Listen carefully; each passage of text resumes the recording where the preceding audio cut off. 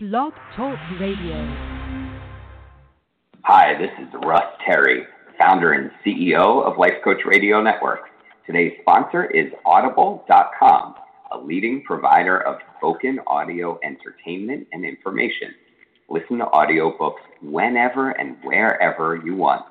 Get a free audiobook when you sign up for a 30-day free trial at audibletrial.com/lifecoachradio. That's audibletrial.com/lifecoachradio. And now, here's today's show.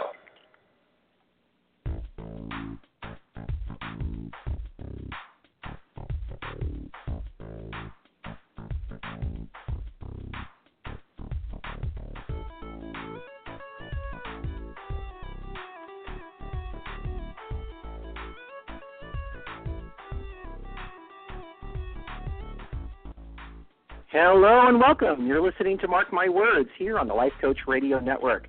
I'm Mark Schall, broadcasting live from New York City, and I'm a certified life and business coach, and twice per month I host Mark My Words, which is a life coaching-oriented show where I interview various people with inspiring life stories of overcoming adversity. I also speak with authors of great coaching-related books and programs, as well as many others who have really great things to say. And sometimes, as I'll be doing tonight, I coach listeners who call in live on the air. So tune in the first and third Sunday of every month.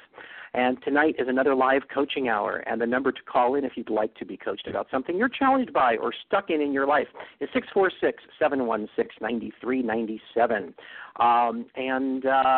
We've already got some callers in the queue, but first, before we start, I just want to tell everybody that knows me knows that I love telling fun stories, and I'm particularly sensitive to particularly poor or particularly good customer service. And I just had an amazing customer service experience that I want to share about that was just the most unbelievable ever, actually. So I use, for my small business, for my coaching business, my accounting, I use FreshBooks, which is all online. It's a cloud-based accounting system for small businesses. And I absolutely love it. It's really, really amazing software. They're doing a new launch of some new features and a whole new overhaul of it in the summer, and they've told all their current users and members, if you have any suggestions, let us know. So I was doing my taxes, and I was cleaning up all my expenses and all that, so I spent hours and hours in the software and became acutely aware of some things that would make it so much easier that I never quite noticed before because I'm only in it for a minute at a time. So I sent FreshBooks customer support an email with those two suggestions that I had. And I also said, and by the way, I love FreshBooks, and just want to thank you. Great job. You guys are awesome. One of the things I really like about them, by the way, is that when you call them for support, a live person answers the phone, and that's the person that helps you. None of it's being transferred and pushing this and that for this or that. So I got a lovely response from a customer service agent named Paula, and she thanked me for the suggestions, and then she said, and keep an eye out in the mail for a delivery of a little bit of love from us here in Toronto at FreshBooks. So totally as a joke, I sent an email back that said, I prefer long stem ones, please, and red.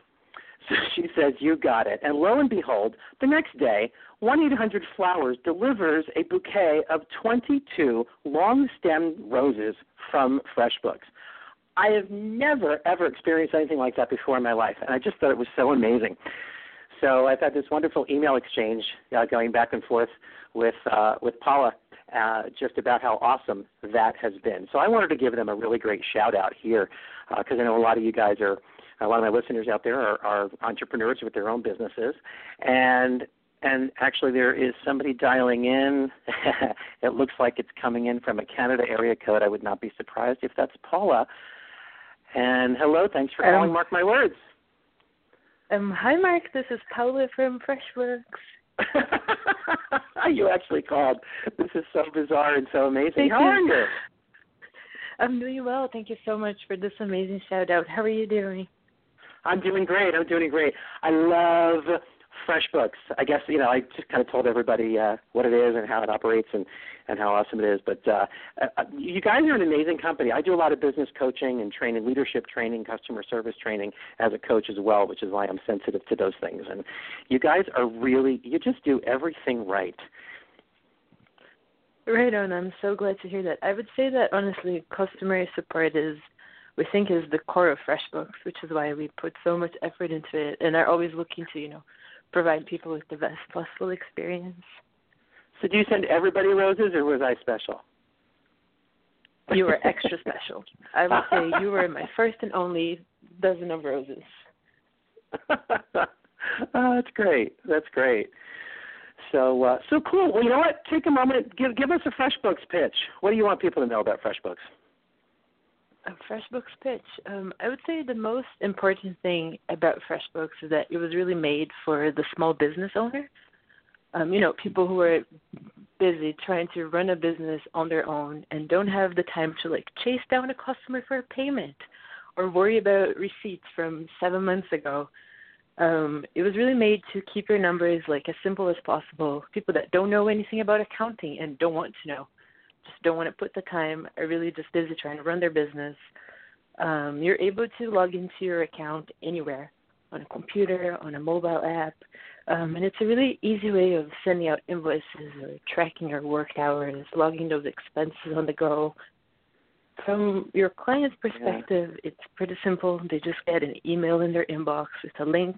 You get a payment. Pretty smooth. Another thing, we feel that the world doesn't really cater to small business owners. Everything is just a little bit more difficult when you're trying to hustle out there and make it on your own. So we just wanted something to keep things as simple as possible. And you've been a user for many years. Do you feel that this works well? Absolutely. It's great. QuickBooks and Quicken I've used, and this is just so much simpler and much more streamlined. And I'm not good with accounting and that kind of stuff, so the easier it is for me, the better. And that's why I've loved it so much. So absolutely. Amazing. So, yeah. Well, thank you, and thanks so much for calling in and saying hi. That's so awesome. And I want to come visit you guys when I'm in Toronto. I go to Toronto to teach some coach trainings, so I want to come to your office and visit. Can I do that? Yes, absolutely. We would love a visit. You can stop cool. by, honestly, at any moment. Very cool. Well, I'll send you an email, and we'll work that out. So thank you so much again. The flowers were beautiful. Of course, they're gone by now, but they were absolutely beautiful. They made my apartment look so wonderful for those few days. So thank you for that. You're awesome. That is awesome, Mark. Thank you so much for sending us all this love. It means the world to us. Well, you're very welcome, and give my regards to the entire FreshBooks team for awesome customer support and an awesome product. Will do. Thank you so much. Okay, Paula. Take care. Thanks again for calling in. Take care, Mark. Bye-bye. Bye-bye. Okay, pretty awesome. Yeah, so freshbooks.com if you want to check those guys out. I'm really just totally so excited about them that I just gave them this free several minute commercial. And well worth it. So great. So let's go ahead and get into our show for this evening. So we have our first caller on the line ready to be coached, and that is Laura from Los Angeles. Hi, Laura. Welcome, and thank you for calling in to Mark My Words. Thank you so much for having me. Oh, you're very welcome. So tell me what's going on. How can we change your life tonight? Well, I am 32, and I started a career in startups about 4 years ago. I am the marketing director of a startup. And the past, 6 months or so, I've been trying to think that I'd love to work at something that I'm more passionate about. The part of my job that interests me most is I've been able to start working across teams and, helping, empowering other people to work better. But I'd love to work at something that I think, has more of an impact in the world. And I'm having a hard time figuring out what that is and connecting it to a career. Gotcha. Okay. So it sounds like you at least enjoy your job to a notable degree. It's just not in something that you're really, really passionate about and wanting to make the kind of difference that you want to make. Exactly. Okay. So tell me a little bit about how did you get into what you're doing now? So I used to be an actor for most of my life. That's what I studied. That's what I did. And I moved to LA to do that. And I lasted about a year and a half in LA, and I wasn't getting a lot of work, and I wasn't feeling fulfilled. So I started just sort of grasping in any direction. I applied to an MSW program. And then a friend of mine, and I was applying for like social media work, and a friend of mine got me a job at this startup, like a very part-time, and I got to know them, and they raised some money, and they gave me a full-time job and taught me everything they knew. Gotcha.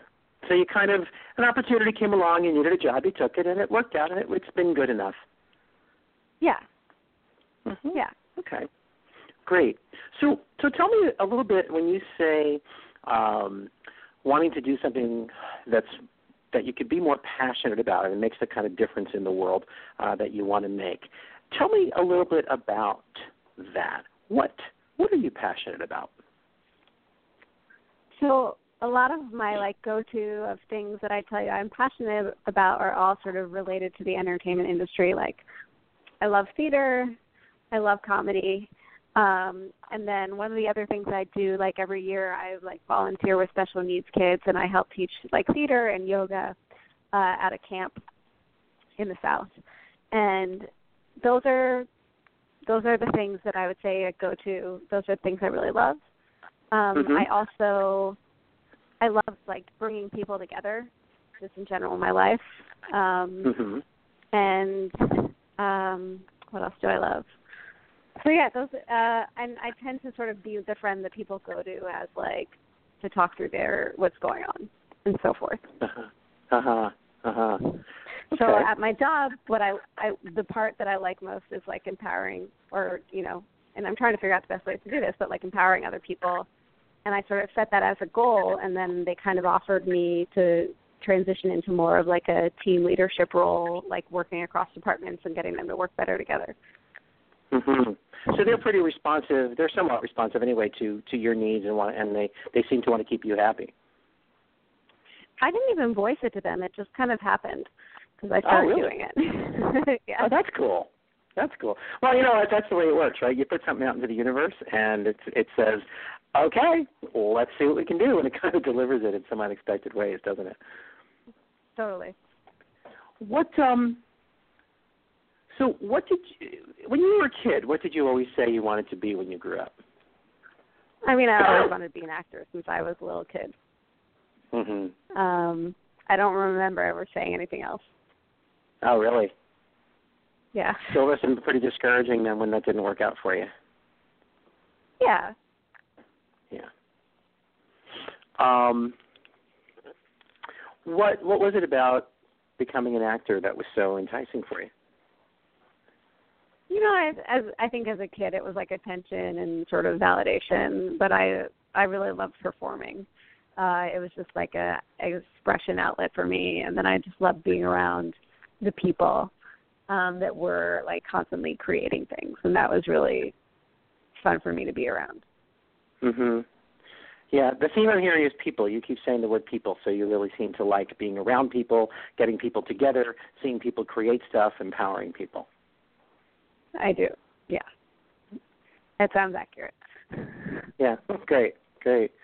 I'm curious, this is a question that I love to ask people when I'm doing career exploration with them. In addition to what did you always want to be when you grew up, what did you always get in trouble for the most when you grew up, when you were a kid? I mean, I was both rude and a little too blunt. I was really blunt. A, I was kind of obnoxious, and then B, you could always sort of count on me to tell you it is without any regard for fact or circumstance or any of those. So you like to boss people around and tell them what to do. I feel I remember I flipped off my lunch lady when she made my friend cry, which was not very nice of me. But I don't know. I was a little bit of a that type of kid. Sure. Interesting. It's just funny. The reason I always ask that question is because sometimes there's clues, there's little vestiges of who you're meant to be in the little stories about the things that you got in trouble for when you were little. So, for example, I got in trouble for talking too much. Now I make my living talking.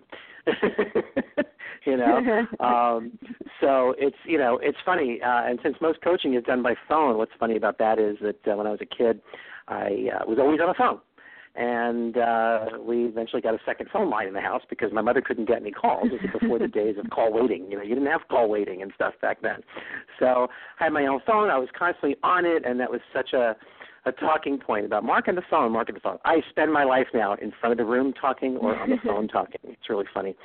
So I actually also interviewed another guest some time ago who he has ADD, and he got in trouble all the time as a kid. He'd play practical jokes on people that would then go awry, like his cousin got a new Trans Am, and he drove it around the block to hide it. And he was only 16, didn't have a license, drove it around the block to hide it from him so he would think it was stolen, and totaled it in the process. And this is the kind of thing that he always got in trouble for. Guess what he does now for a living? He's a cop in the Washington, D.C. area.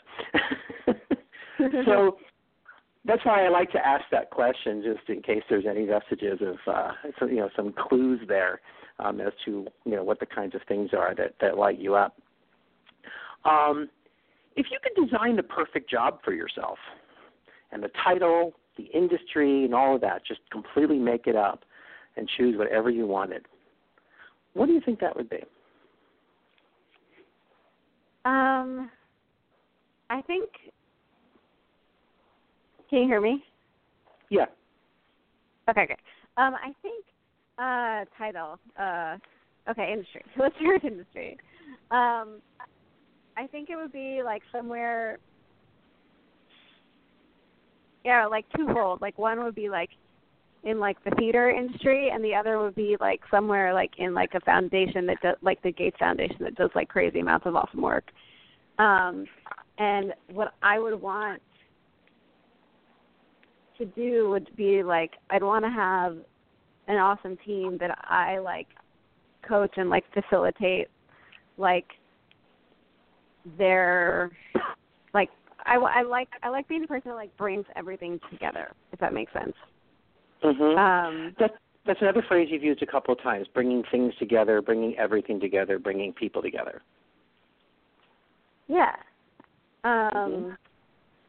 This is true. And I got to put together a Broadway benefit type of fundraiser last spring, and that was really awesome. I love that. It raised money for something. I got a bunch of talented people together, and so that to me was, and it went off really well. So that to me was really fun. But when I think about events, I think of something else. Do you know what I mean? I think of sort of a nightmarish type of stress. When you think of planning events, you don't associate the joy with it. You associate the headaches. Is that what you're saying? Well, yeah. I love doing it for my friends, and I love doing that. But when I think of what I think the event industry is, gotcha. And maybe it's just preconceived notions of that. So I'm curious about that. Yeah, because you might be getting in your own way there, just simply by having a limiting belief about what that kind of world is like. Where does that come from? Where does that come from? I worked in PR very shortly for 1 year, and the PR sort of atmosphere was a little I don't know, snobby and just a different type of feel. And again, that's a preconceived notion. I'm sure what was my experience. I don't know. I don't know where that notion came from. Just the idea of having to get thousands of people together and have I love when I'm able to make things special for people, and so the idea of sort of just fully the logistics and none of those special touches is not something that excites me. Right. Right. Interesting. For some reason, sometimes my intuition just starts going crazy, so I just kind of blurt things out that seem to be showing up for me that may or may not seem relevant or make sense to you. So right now, for some reason, I'm visualizing in my mind a wedding planner. What is that? How does that resonate with you? I just finished planning my wedding, so that's probably why. Oh, really? Yeah. Wow. And wow. So that's probably why. Interesting. So what was that experience like for you planning the wedding? Of course, it's always different when it's your own than it's when somebody else's. But what was it like for you? I had a wedding planner, which I loved, because I could just be like, here are all the special things I want to make happen, and you make the other things happen. So it was, for the most part, it was really fun. And then towards the end, it was a little stressful. But for the most part, I enjoy being obsessive over it. But I'm also kind of happy not to have that thing to obsess over anymore. Right. So you just got married then? I did. Very well. Congratulations. I did. Thank you. And they say if you can survive the wedding, you can survive the marriage.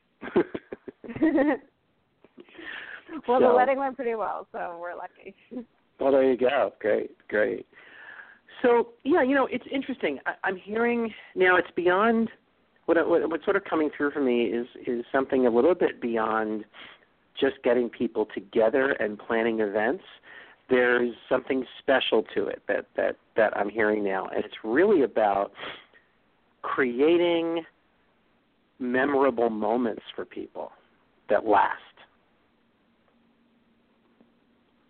I do like that. Yeah. So tell me a little bit about that. I think when people are able to be in a room together and connect over something or feel they're able to connect I like connecting people that I'm oh, you need to talk to this person, and then they connect and they're like, oh my God, he does so and so, and I've been thinking about this and this. And then I just like the aspect of people on an event level, people feel like they're taken care of, and people feel like they got a special experience. Everything is kind of chosen, and they feel loved, and then that creates this atmosphere where people can connect with each other because they feel, I don't know, it feels like they're in a special space, so they can have a conversation or an interaction that's outside of the everyday, Sure. What curious about I'm sorry, I'm all over the place, by the way. I'm sorry, I don't have this, I'm not as super clear. But that's the purpose of my call. So. No, you're fine. I mean, we're not going to answer the question of what's the ideal career for you in this conversation anyway. But my goal is to just kind of explore a couple of things, poke around, and even if you just get a little bit of an aha moment here or there, or connect something that you hadn't connected before. That's really the goal. So it's just be on a stream of consciousness. Let your mind go where it goes, and we'll pull it together. So. Think about a time when you were in a situation that was really extraordinarily warm and fuzzy and memorable. Wow, this was special. I want to remember it forever. I mean, my wedding would be the most recent. Really? Okay. For sure. And what made it so memorable? What made it so special? Other than the fact that it was your wedding. I mean, of course, that's going to be special. But what made it particularly special for you? It was a bunch of people I love together, and I got to really pick out all the details. I'd be like, I want this wine, and I want these drinks, and this food, and this flower. You know what I mean? I was able to take something that, can be sort of standard, and it was a wedding, whatever. But the moments too, when, people spoke, and people, it's just a time for people to, show you that they love you and for you to do the same. And yeah, having a bunch of people sort of excited for your happiness, I think is the point. Like, you're like, I'm really happy I found someone, and now I get to like celebrate that with everyone, and everyone around me is really happy for me. And like, there are very few times in life where I think we like stop and do that, right? You know, someone's born, like, sure, maybe a big birthday, but or like a retirement party. Sure, yeah, those special sort of milestones in life. And it sounds like gratitude is a value of yours. For sure. Yeah, that's what I'm hearing, because you're talking about experiences that you really feel gratitude for and with and in, and sharing that with others and wanting to share in their gratitude and, you know, and all the happy moments in life. You know, I feel like a little bit of a Hallmark card right now, but that's, you know, but that sounds like that's really where you're most lit up. It's creating and sharing valuable memories or moments with people. And it sounds like even in your current job, part of what you like is when you're leading your team and you're getting them together cross-functionally and creating something from nothing, getting people to work together, and they're happy and they're joyful about the results they're getting. That's what lights you up too.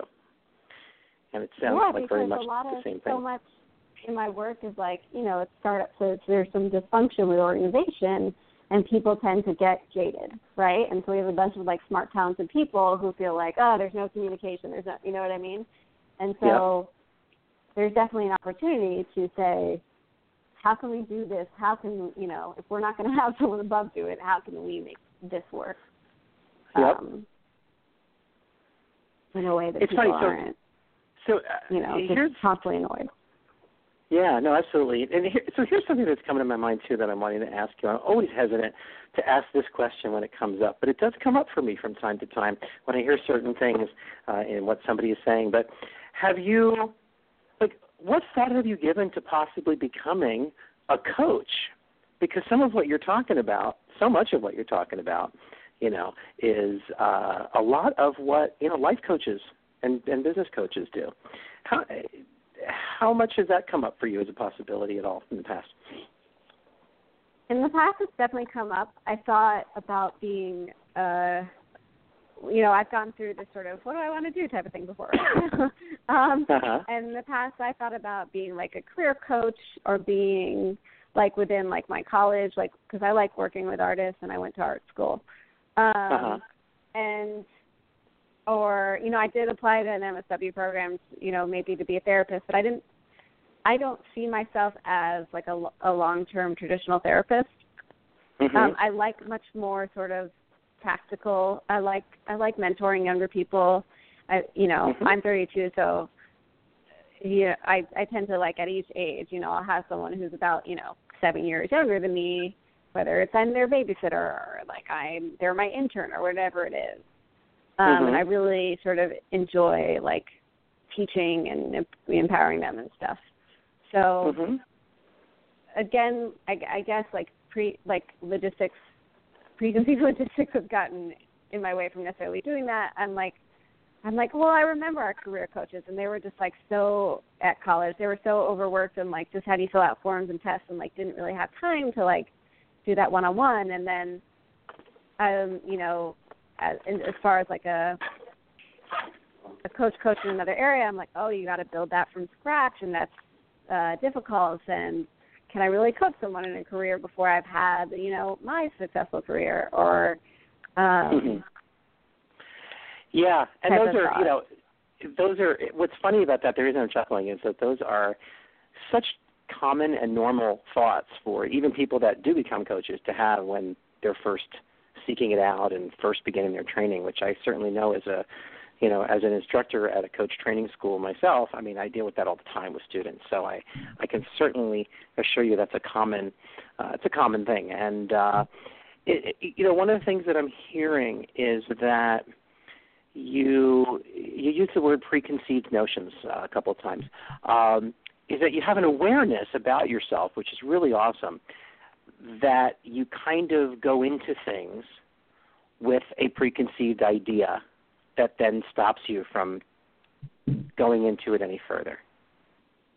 Yeah. How accurate is that? It's accurate. It's like I wish I could sort of explore this without having it be tied to, like, what career does that function in and how does that make money and how much school is that and so forth. Mm-hmm.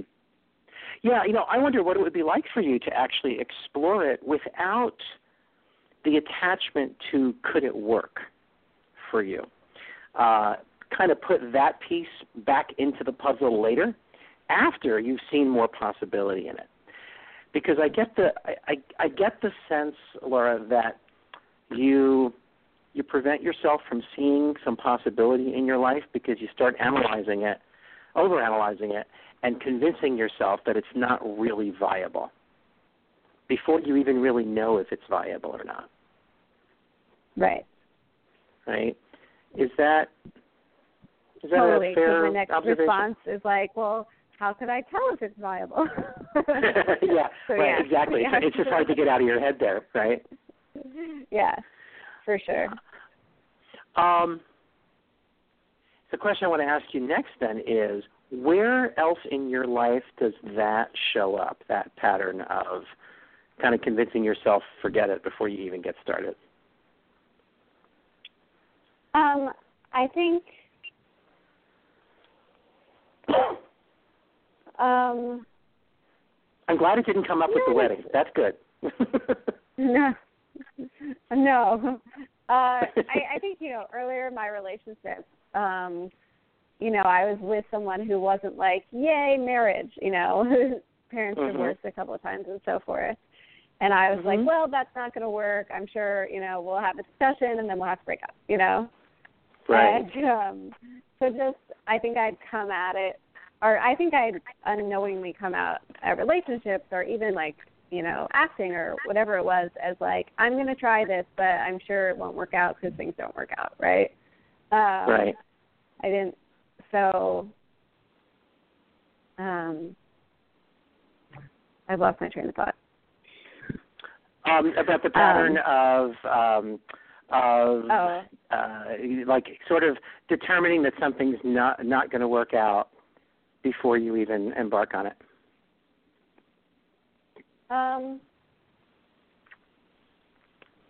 Yeah, I guess I haven't seen myself like not fully. I got to think about that because I've done a lot of like embarking on things for a bit and then being like, it's not going to work out. In terms of not starting at all,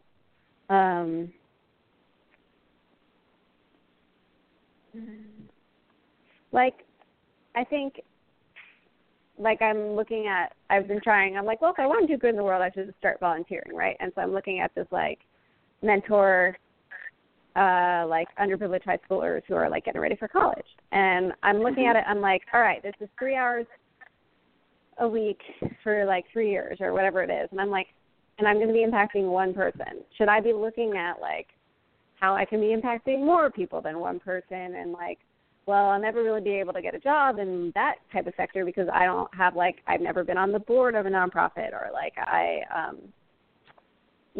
so many other people are have done much more like accomplishments than I have.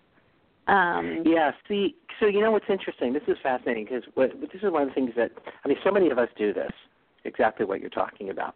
And one of the things that when I'm working with my clients, I'd like to try to encourage them to do is to change those yeah buts that show up, change those to questions of how-tos. So instead of, well, yeah, but, or what would it be like if, right? So instead of, yeah, but should I be, impacting more than one person and blah, blah, blah, to turn that into, gee, what would it be like if I was able to do this for a whole bunch of people instead of just one? Do you see the difference in that question? Rather than, yeah, but shouldn't I be doing this for more than one person? And then can I really do that in that number of hours and make it a viable? See how it's a beautiful, wonderful thing to want to do, but you shoot it down before even opening up the beautiful possibility that it could be. And I think that sometimes when we get out of the practical how, when we let go of the how and just look at the what, in more depth, the how shows up in ways that we can't even predict. And if it doesn't, we haven't really lost anything, because it's not like go take a job and do it. It's just, explore it. Like, gee, I haven't been on the board of a nonprofit. These people have. Gee, what would it take for me to get on the board of a nonprofit and get that experience and explore the nonprofit world from that point of view? You see, it's about shifting from the yeah, but I'm not sure mentality to the, well, what if, and how can I explore it and find out more mindset. What are your thoughts on that? I like that. You like that? I like that. Yeah. I'm writing it down, sorry. Great. Very cool. Very cool. Yeah, I mean, I've often heard it said in terms of when who was president when we first went to the moon? It was Kennedy, right? And he declared that during my presidency we will put a man on the moon. Right? Now, a lot of other presidents before him wanted to do that as well. What made a difference for him was he declared that it was going to happen without having any clue yet how to do it. And what happened was all of the stuff came up around him from all the experts and people said, well, we can't do that. Well, why? Well, because we need enough force in a rocket to be able to do X, Y, and Z, and we need enough fuel to be able to do this and bring it back. And coming into the atmosphere is a dangerous thing. Blah, blah, blah.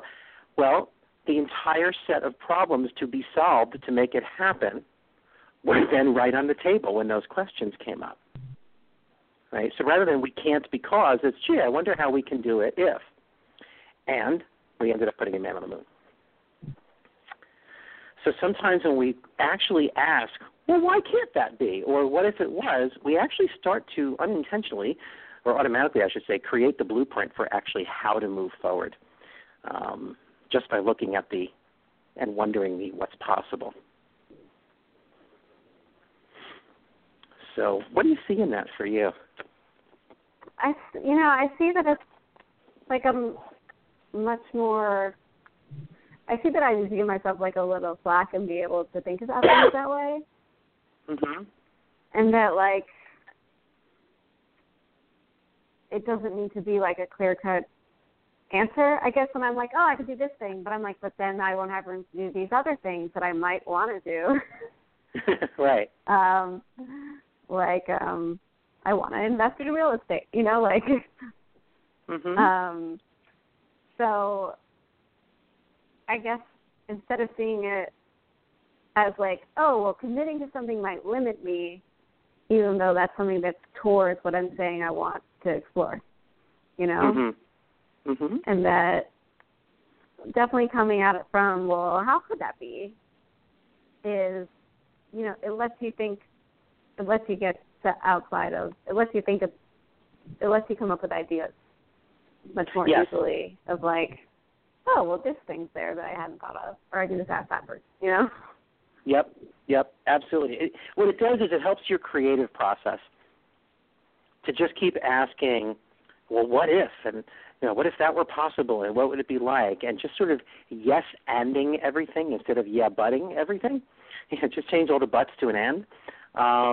Your creative juices start flowing, and then you figure out the hows, from the creative part, or you at least sift through what's really important to you and what isn't. It's not a linear process, and a lot of times what people do, and it sounds like you might be doing this too, is you're trying to apply a linear process to making this decision, like it's a math problem. And it's not really a math problem. It's really a creative challenge. It's a creative problem. When I consult with businesses and stuff, I always tell them the same thing. Most business challenges are creative challenges. They're not, left brain numbers challenges. And that's the thing with most life's challenges. And we need to experience stuff. That's when we get most of our information. But if we don't jump into some things to get the experience, to then see where we're at, we end up not moving at all. And then 10 years down the road, we're still in the same conversation. Right, because I'm like, well, which type of nonprofit is the most, Right, exactly. It's like, don't put the cart before the horse. Decision.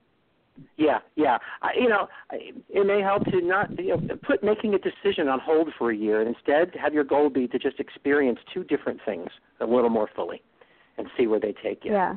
And then worry about a year later, then declare, okay, now I want to see how I can make this viable. Because I've seen miracles happen where people just things that they never expected to turn out from those experiences turn out, and most of the questions either get answered or dropped. They don't care anymore because more important stuff shows up. Right. So, all right. Yeah, I like that. Great. Thank you. So you're very welcome. It was a pleasure, and I'm interested in how things develop for you. So certainly feel free to keep me posted if you want through Facebook, and keep me posted on how it all goes for you. I will. Thank you. All right, Laura. Well, very good. Thank you so much for calling in tonight and for being a Mark My Words listener. And have a great night. Thank you. Bye. Bye-bye. Okay, so sometimes it just takes a little bit for us to get out of our own way, explore things more deeply before asking the how, rather than stopping ourselves before asking the how, stopping ourselves by asking how and never getting to see what's on the other side. So, great. The number to call if you'd like to talk to us live here on Mark My Words is 646-716-9397. And we're going to take a short break while I announce some great stuff that's available to you as a Mark My Words listener from our sponsor, Audible.com.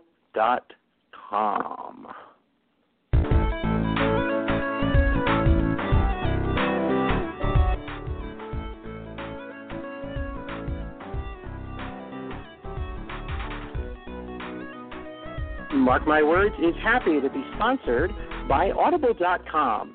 And Audible.com is a leading provider of spoken digital audio entertainment and information. And they have more than 150,000 titles to choose from, and you can listen to them on any device, including whatever you're hearing us on right now.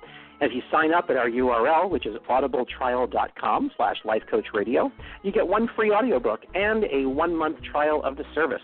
That's audibletrial.com/lifecoachradio. And there's some great titles that relate directly to tonight's topics, actually, that are available on Audible. Here are some. So, The Angel Inside, Michelangelo's Secrets for Following Your Passion and Finding the Work That You Love. Whether you're looking for a way to reinvigorate your career or searching for the courage to begin a new one, The Angel Inside is a must-read if you want to find true meaning in your life and your work. And then the other one is The Thin Woman's Brain, Rewiring the Brain for Permanent Weight Loss. This book explains a significant body of science which finally reveals the differences between the brains of thin and overweight women. It details the alterations in the brain that occur from years of overeating and dieting and how to reverse them. So those are 2 books, again, available on Audible.com, which is our sponsor of the Mark My Words radio show. So, again, the number to call in is 646-716-9397. And we have another caller on the line, and we have Stacy from New York. Stacy, thank you for calling Mark My Words. Hi, Mark. How are you? I'm good. How are you? I'm very well. Great. Good. Well, thanks for calling in. And what are we going to attempt to give you some insight and help with this evening? So I'm struggling with my weight, and it's not my first time struggling with my weight. It ain't my first time at the rodeo. No, it's not. Sadly, I've always had issues with my weight since I was a little kid, and honestly, it was for me the thing that really dogged me well into adulthood until about 4 years ago when I had a couple of medical insights and kind of all came together for me, and I ended up losing about 75 pounds over 2.5 years or so. Wow. And I really fell in love with fitness, and, I honestly I couldn't believe I ever lived that other way. Mm-hmm. But my challenge is that I am seeing the weight sort of creep back on, and I feel like I am watching it happen, and I'm not really sure why I'm not able to put the stops to it, because all my tricks from, losing the weight before, I don't know, they're not connecting with me the same way they did, and I'm not really sure why. I've had some changes, to my job, and that's created probably a ripple effect for a lot of other things that have changed about my life. So I feel like it's sort of all balled up probably altogether, but I cannot figure it out. Okay. So first of all, congratulations on the 75-pound weight loss. That is really an amazing, amazing accomplishment. How did that feel? Oh my God, it was amazing. I mean, I don't think I would have changed my job if I hadn't lost the weight. I don't think I would have had. I mean, it gave me confidence in areas that I was secretly not confident in. I think I, for the most part, came across in life as a very competent and know what I'm doing kind of person. But there were things that I just avoided doing because I really didn't feel as confident on the inside. So losing the weight was, I mean, I call myself an athlete. I never thought I'd call myself an athlete. Wow. I never, I wouldn't even say the word athlete next to my name, because surely that would be ridiculous, given the condition of my body. So, I mean, I've been able to embrace a whole bunch of new things, which has been really fun, and I can still do that, but I'm worried because I've gained back like 20 pounds, and I've been on that slippery slope before, and I really want to make sure that I don't spin out of control. Yeah, definitely. So you put back 20 of the 75 that you lost? Yeah. Okay.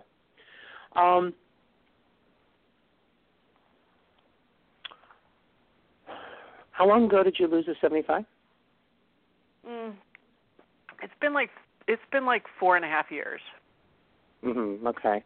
And when did it start creeping back up? It's not been at a.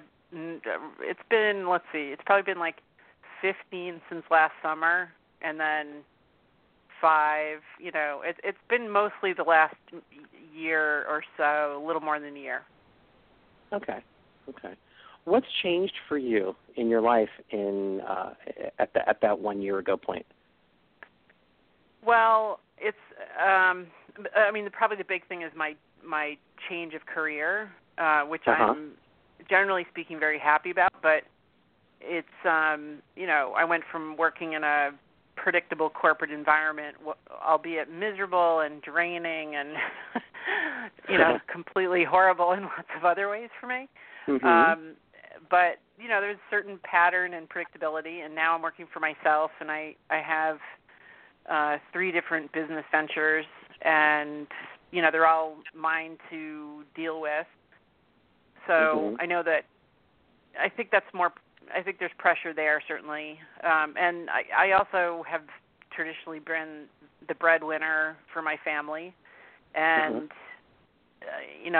I've been really flying without a net, no severance package, anything like that, for a little more than a year.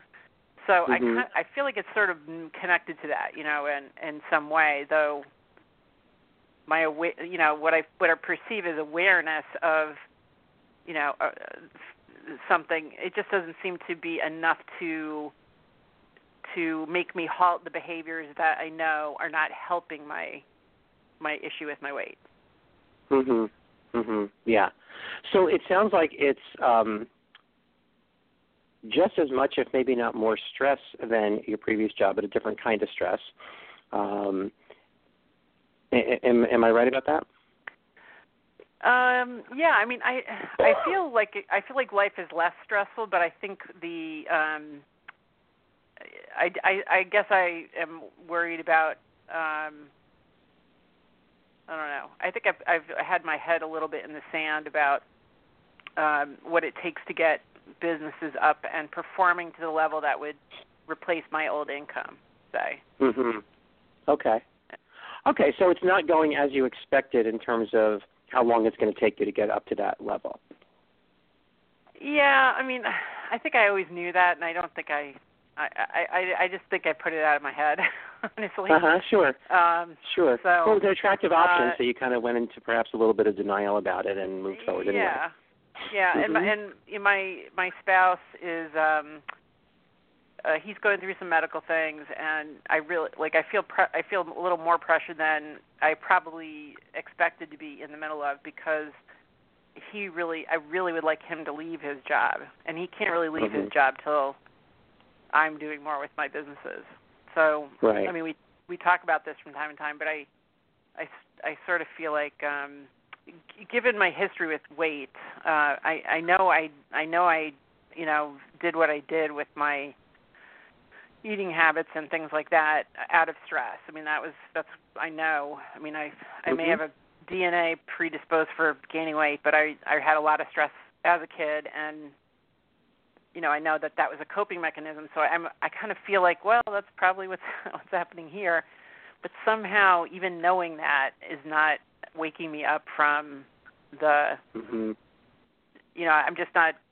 I've lost that connection. Like when I was in the zone to really reshape my body, I mean, you couldn't put chocolate cake in front of me, and you could put a whole cake in front of me, and I would not touch it. Right. And I've like lost that mojo. You lost your mojo there. Yeah. Yep. Which is very, very common, Stacey. It's very common. One of the bigger struggles next to losing weight is keeping weight off. And I remember there was a guy from The World's Biggest Loser who lost like 270 pounds, and then he started putting it all back on again, and they had to work with him again. It's a very common thing, whether we lose 200 pounds, 75 pounds, or 20 pounds, to put it back on. That my joke is, you lose a couple of pounds, and then what happens down the road? They come back and they bring friends with them. Yeah. So it's a common struggle. So that's the first thing you want to know, is that you're not alone. It's also very common to have stressful life situations cause changes for us in the way we take care of ourselves and how mindful we are in how we take care of ourselves. So what I'm hearing is that you've become a little unconscious about your eating. Even though at some level you're unconscious of your eating, you remain unconscious of your eating, and you're more likely to go ahead and, have that little bit of chocolate cake, or more than just a little bit maybe, I don't know. But your commitment seems to have wavered. Definitely. What would have to happen for you to feel like you're getting some of that mojo back? Like, what's one thing that would have to change, maybe, that would make you go, okay, now that that's done with, maybe I could really start taking some steps to get back on track? What would have to change about, what life. I'm doing, or? In your life. Let's see. I mean, I guess.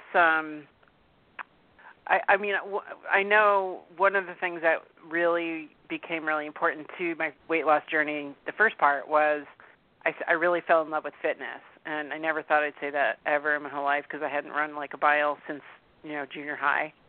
But I really started to love all different sports. And I know that part of my, challenge right now is that I'm kind of bored with my fitness routine, and I feel a little bit hamstrung because if I was in my old corporate life with my old corporate salary, I would be signing up for kickboxing classes, and I wouldn't be worried about the cost of those, for example. But I'm not I'm afraid I feel like I can't go do that because it would cost money, and that's just not something I feel like I should spend money on right now. But I feel like getting a change in my fitness routine, was very motivating the first time. Even though they say 80% of weight loss is the food you eat, not so much the exercise. But I'm okay with. I mean, I like the exercise, so that's motivating for me to eat better usually. Yeah.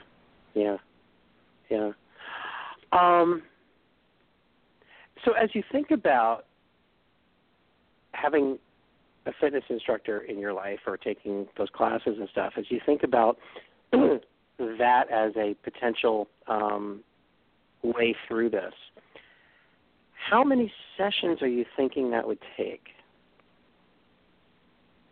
How many sessions are you thinking you would need to work with someone with to change your routine?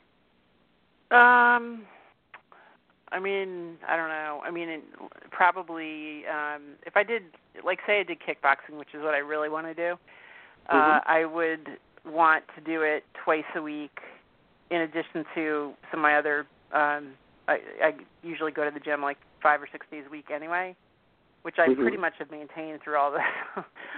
Great. But I would like to do the kickboxing like twice a week, and I would want to do that for like 2 to 3 months. Okay, so you would need ongoing classes for that because you're talking about something like kickboxing. Yeah. Because here's what I'm wondering. What I've known people to do when they want to change up their routines, is they hire a trainer for 2 or 3 sessions just to kind of help them change up their routine, and then they're on their own again pretty quickly. I'm just wondering if how workable a strategy that might be for you in your situation. Well, as you're telling me that, what I think I need to do, and I have not wanted to do, is I have a trainer, and I've had her for like 4 years, and I love her, but I kind of think I need to break up with her so I can afford to do the kickboxing. Okay. Yeah, I've been, I've really felt, like I can't fire her, and I don't want to not fire her for being a bad trainer. Maybe it's just I have to do something else. Yeah. And I've been talking to her about, I'm struggling and I've gained some weight back, and and she's sympathetic, and I love when we work together, but I think I need something different than she's going to be able to deliver, even if I said, teach me kickboxing. Yep. And I kind of feel like she would understand. I know she would understand. Yeah, it sounds like she's made an enormous difference for you. She's like, she's like a dear friend and family member, so you feel a sense of loyalty to her. And so of course it's hard to fire her or to break up with her, right? But it also sounds like that she would understand. Because I'm guessing that if she's worth her weight in gold, which it sounds like she is, then she comes from what's best for her client. Yeah. And if that's what's best for you, then she'd probably support that.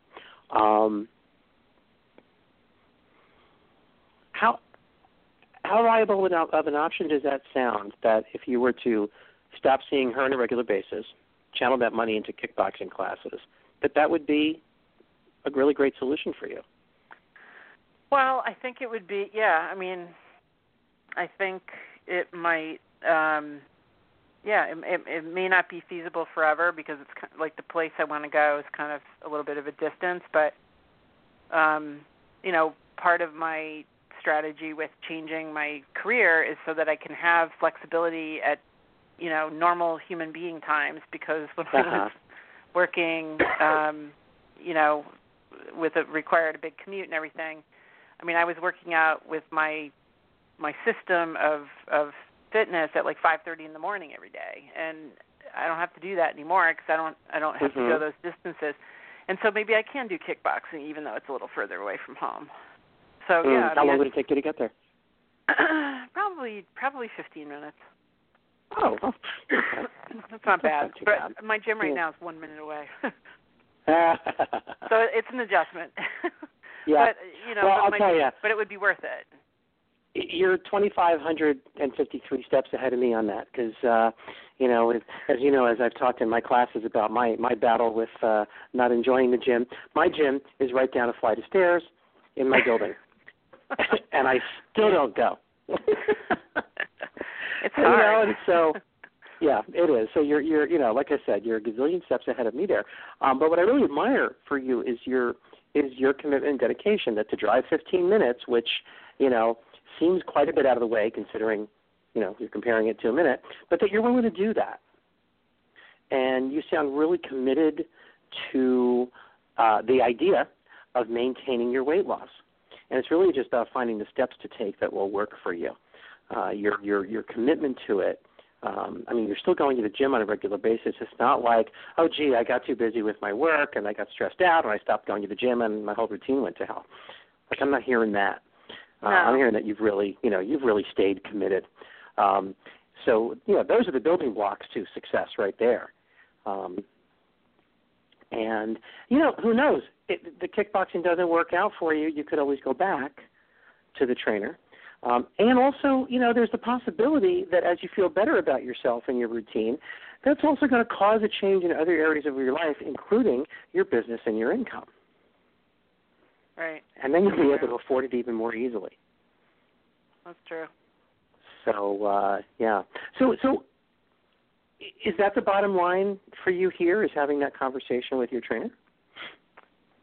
Well, I think it's one of the, I've been trying to employ different techniques to try to, get the mojo back, and like I started meditating and like doing guided meditations around weight loss and visualization. And I have a vision board with my weight from a year and a few months ago, and and I also know, like, I get a little bit of fear around.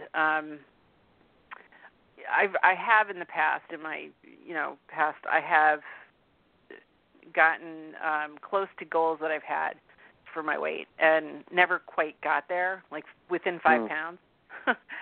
And the same thing kind of happened this time as well. And I tried to make not a big deal out of it because it's not the number, it's how you feel, and I get all that. But it's been very interesting. The more this lingers as a creeping thing, some of the old feelings I have about my weight and my ability to manage weight, it comes back. And I really am so surprised that, and yet not surprised that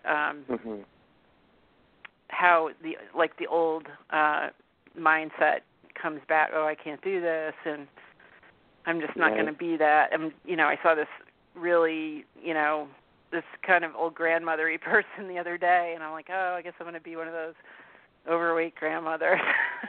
I mean, my daughter's 8 years old and so far in the future with this idea. But I'm like, why do I have to be one of those overweight grandmothers? I don't. I just have to, get back on track. So I think I've been toying with this kickboxing thing for months, and I really like what little exposure I've had to it. So it would be a disservice to myself not to try. Mm-hmm. So what's your first step? Well, I think my first step is I kind of know the place I want to go. I just have to get the details around it. And then I really have to call the trainer and just kind of have a talk with her. And I feel sad about it. I feel sad even thinking about it, but I think she'll understand. Yeah, I know. Tell me a little more about the sadness. I feel I was so proud of myself to have gotten as far as I did, and she's been like the only person out of who kind of followed me the whole way, because I had 2 other trainers. They came and went. And I had 2 trainers at the same time. She was one of them, and I had she's the last person from that journey, particularly around fitness, that it's I don't know, it sort of feels like ending, but it I don't know. I don't think it's bad. She's been a significant influence in your life. And you've shared a really personal journey with her. And, it's an intimate relationship. Yeah. It's an intimate relationship. And so it makes sense. It's an ending. It's an ending of an important relationship. And, it's normal for those kinds of endings to be met with some sadness. It's what we call in coaching, as you know, it's the toss-in, right? There's 4 phases to the cycle of change we go through in our lives. So just for the benefit of my listeners, I'll review that quickly. We talk about this in the IPEC coaching model where I teach that there's shuffle, deal, playing the hand, and toss in. And, shuffle is something has ended and now we're kind of beginning to figure out what's next. We're licking our wounds. Then we go into dealing where we've gone, okay, let me just take a little step here, a little step there, kind of see what happens and begin getting out there in the game. Then there's playing the hand, which is like, wow, okay, if things are going great moving forward, living life, it's, I hope this never ends. And then there's the toss-in, which is the end. Something changes.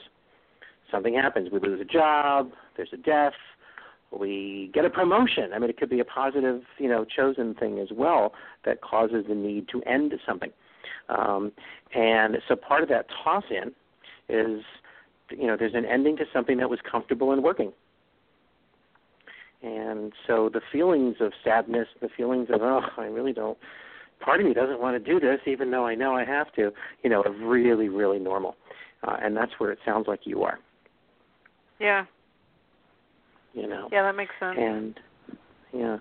How can you have that conversation with her and terminate that relationship in a way that really honors and communicates to her what your relationship with her has meant to you and continues to mean to you? Well, I think I have to talk to her,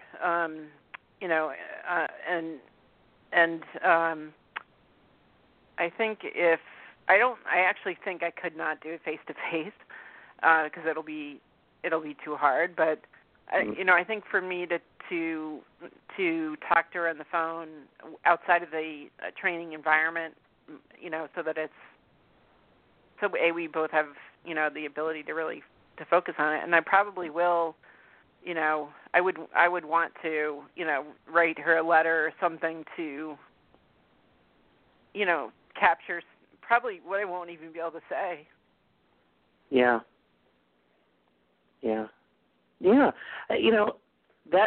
Those all sound like really good ideas, and I'm just thinking of just get Paula from FreshBooks to send her 22 long stem roses from 1-800-Flowers. Something. Anything that you can do that really says here's how valuable you are to me. And, it's interesting. There's a phrase that I learned in a workshop that I was a participant in many, many years ago that helped us feel complete with things that were incomplete.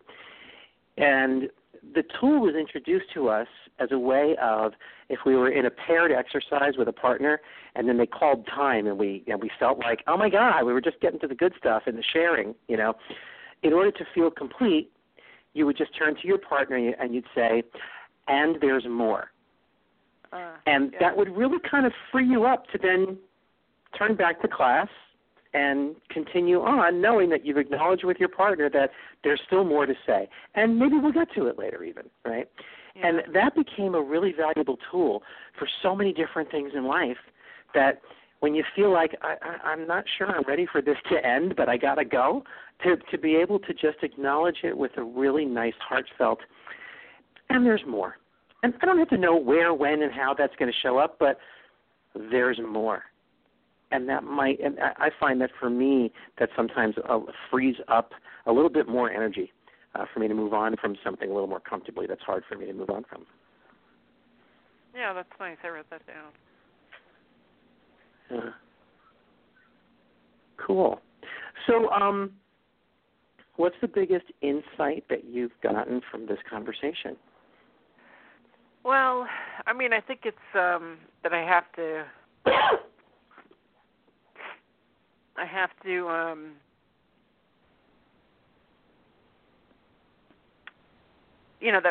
that I'm, I know what I have to do I know what I have to try to see if I can reignite this, this commitment that I have to recommit to myself to live the way I want to live, and it's like been sitting on my shoulder, and I've been trying. I just haven't been wanting to act on it, maybe because of this other change that I need to make with the trainer. And even as I think about that, I think part of the not wanting to think about that or do anything about the trainer is probably a little bit connected to, I've had so many changes to the communities that I'm connected to because my job has changed. And I know, I work in a much more isolated capacity away from people, and I know that I need to be around people more. So I think I'm a little bit of, this is another thing that won't be there the same as it was before. But I think by talking about this, I also, I'm reminded that it's kind of up to me to create some new communities, and kickboxing as a class, it's not a, that's the way that's the kind of thing I want to be doing, and with that's new people, and that's a new community, and I probably would really benefit from that. As well. Yeah, when we keep energy tied up in things that no longer work best for us, then it's not that it's not working for you.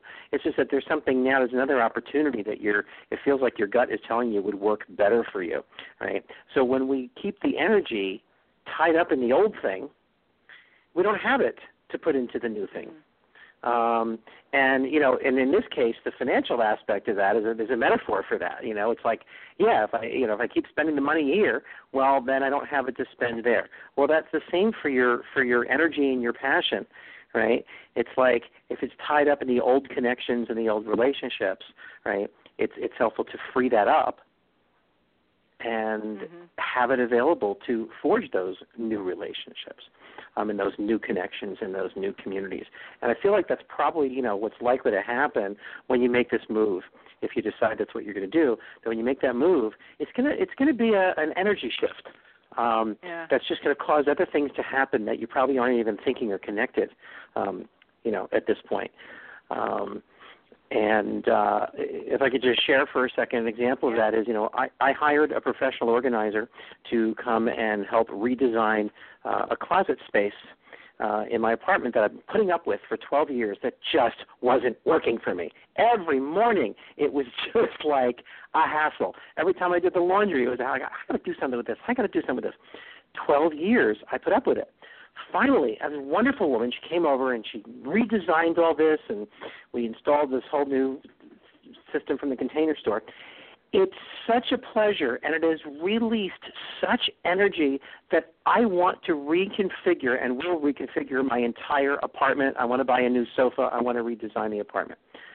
Yeah. I wasn't ever planning on redesigning the apartment, right? But just that one letting go of that thing that wasn't working, now there's all this extra energy, and it just makes me want to use it in other similar ways. So, I know that that's how it works. When we release ourselves from something that isn't working or that is holding us back from doing something that could work better, a whole bunch of things shift that are unexpected. So.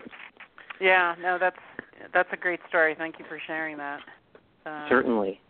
So keep me posted. I will. On what you decide to do. I'd love to hear the outcome.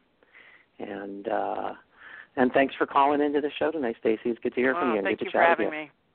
Oh, certainly. And we'll talk soon. Okay. Bye-bye. Okay. Good night. So, freeing up energy and getting out of our own way. And it's so funny how sometimes the thing that we need to do is really right in front of our eyes and we don't see it, and just somebody asking a couple of questions and we get to see it. So very cool. So let me just tell you all about my next show on April 17th before we wrap up the evening, and then I'll tell you what you can expect on some of our other upcoming shows here on the Life Coach Radio Network over the next few days. So my next show is 2 weeks from tonight. Join me as I interview Chelsea Hudson, who was a woman who changed her life and went from being an out-of-shape couch potato suffering from depression to climbing Mount Kilimanjaro to its summit just last month. And it basically, that was a 1-year process from the couch to the mountaintop. And she just completed the climb last month with a group of women in order to raise awareness of sexual violence that's suffered by women in countries that are facing the conflict of war. So it's Chelsea Hudson, amazing woman with an amazing story to tell, and she'll also share with us the organization that sponsored that climb, which is called 1 Million Thumbprints. So I'm very, very excited to chat with her, and I think you'll be really excited to listen to her. You can sign up to receive announcements about my show by joining my email list at markmywordsradio.com, and just click on the home button and then click on the subscribe to my free newsletter button above my photo. And then you'll always receive email announcements about upcoming episodes.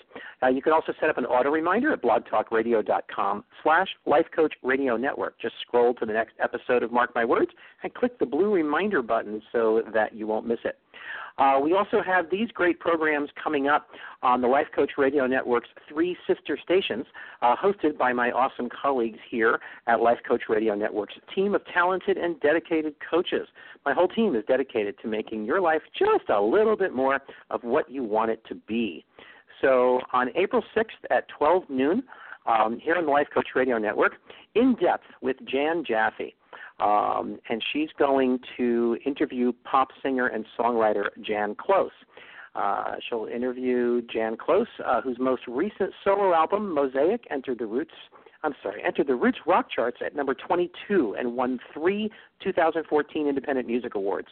The record has also made the first round of the 2004 Grammys in the categories of Pop Vocal Album and Album of the Year. So that's on the 6th at 12 noon, and also on Wednesday the 6th at 2 p.m. on our sister station, the Life Coach Chat Channel, How to Move from Fear to Greatness, an interview with author Isabella Lundberg. Lundberg is a leading authority on executive leadership transformation. She's a consultant, mentor, facilitator, and speaker.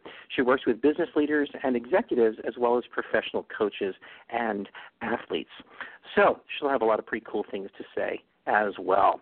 And again, my next show, Sunday, April 17th at 9 p.m. here on the Life Coach Radio Network. And you can locate our other networks by going to lifecoachradionetworks.com, and you'll click on the links to our other stations.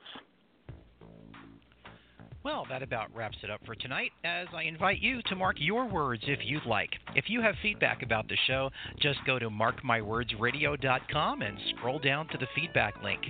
If you'd like to follow the Life Coach Radio Network on Blog Talk Radio, just visit us at www.blogtalkradio.com/lifecoachradionetwork and then click on the follow button.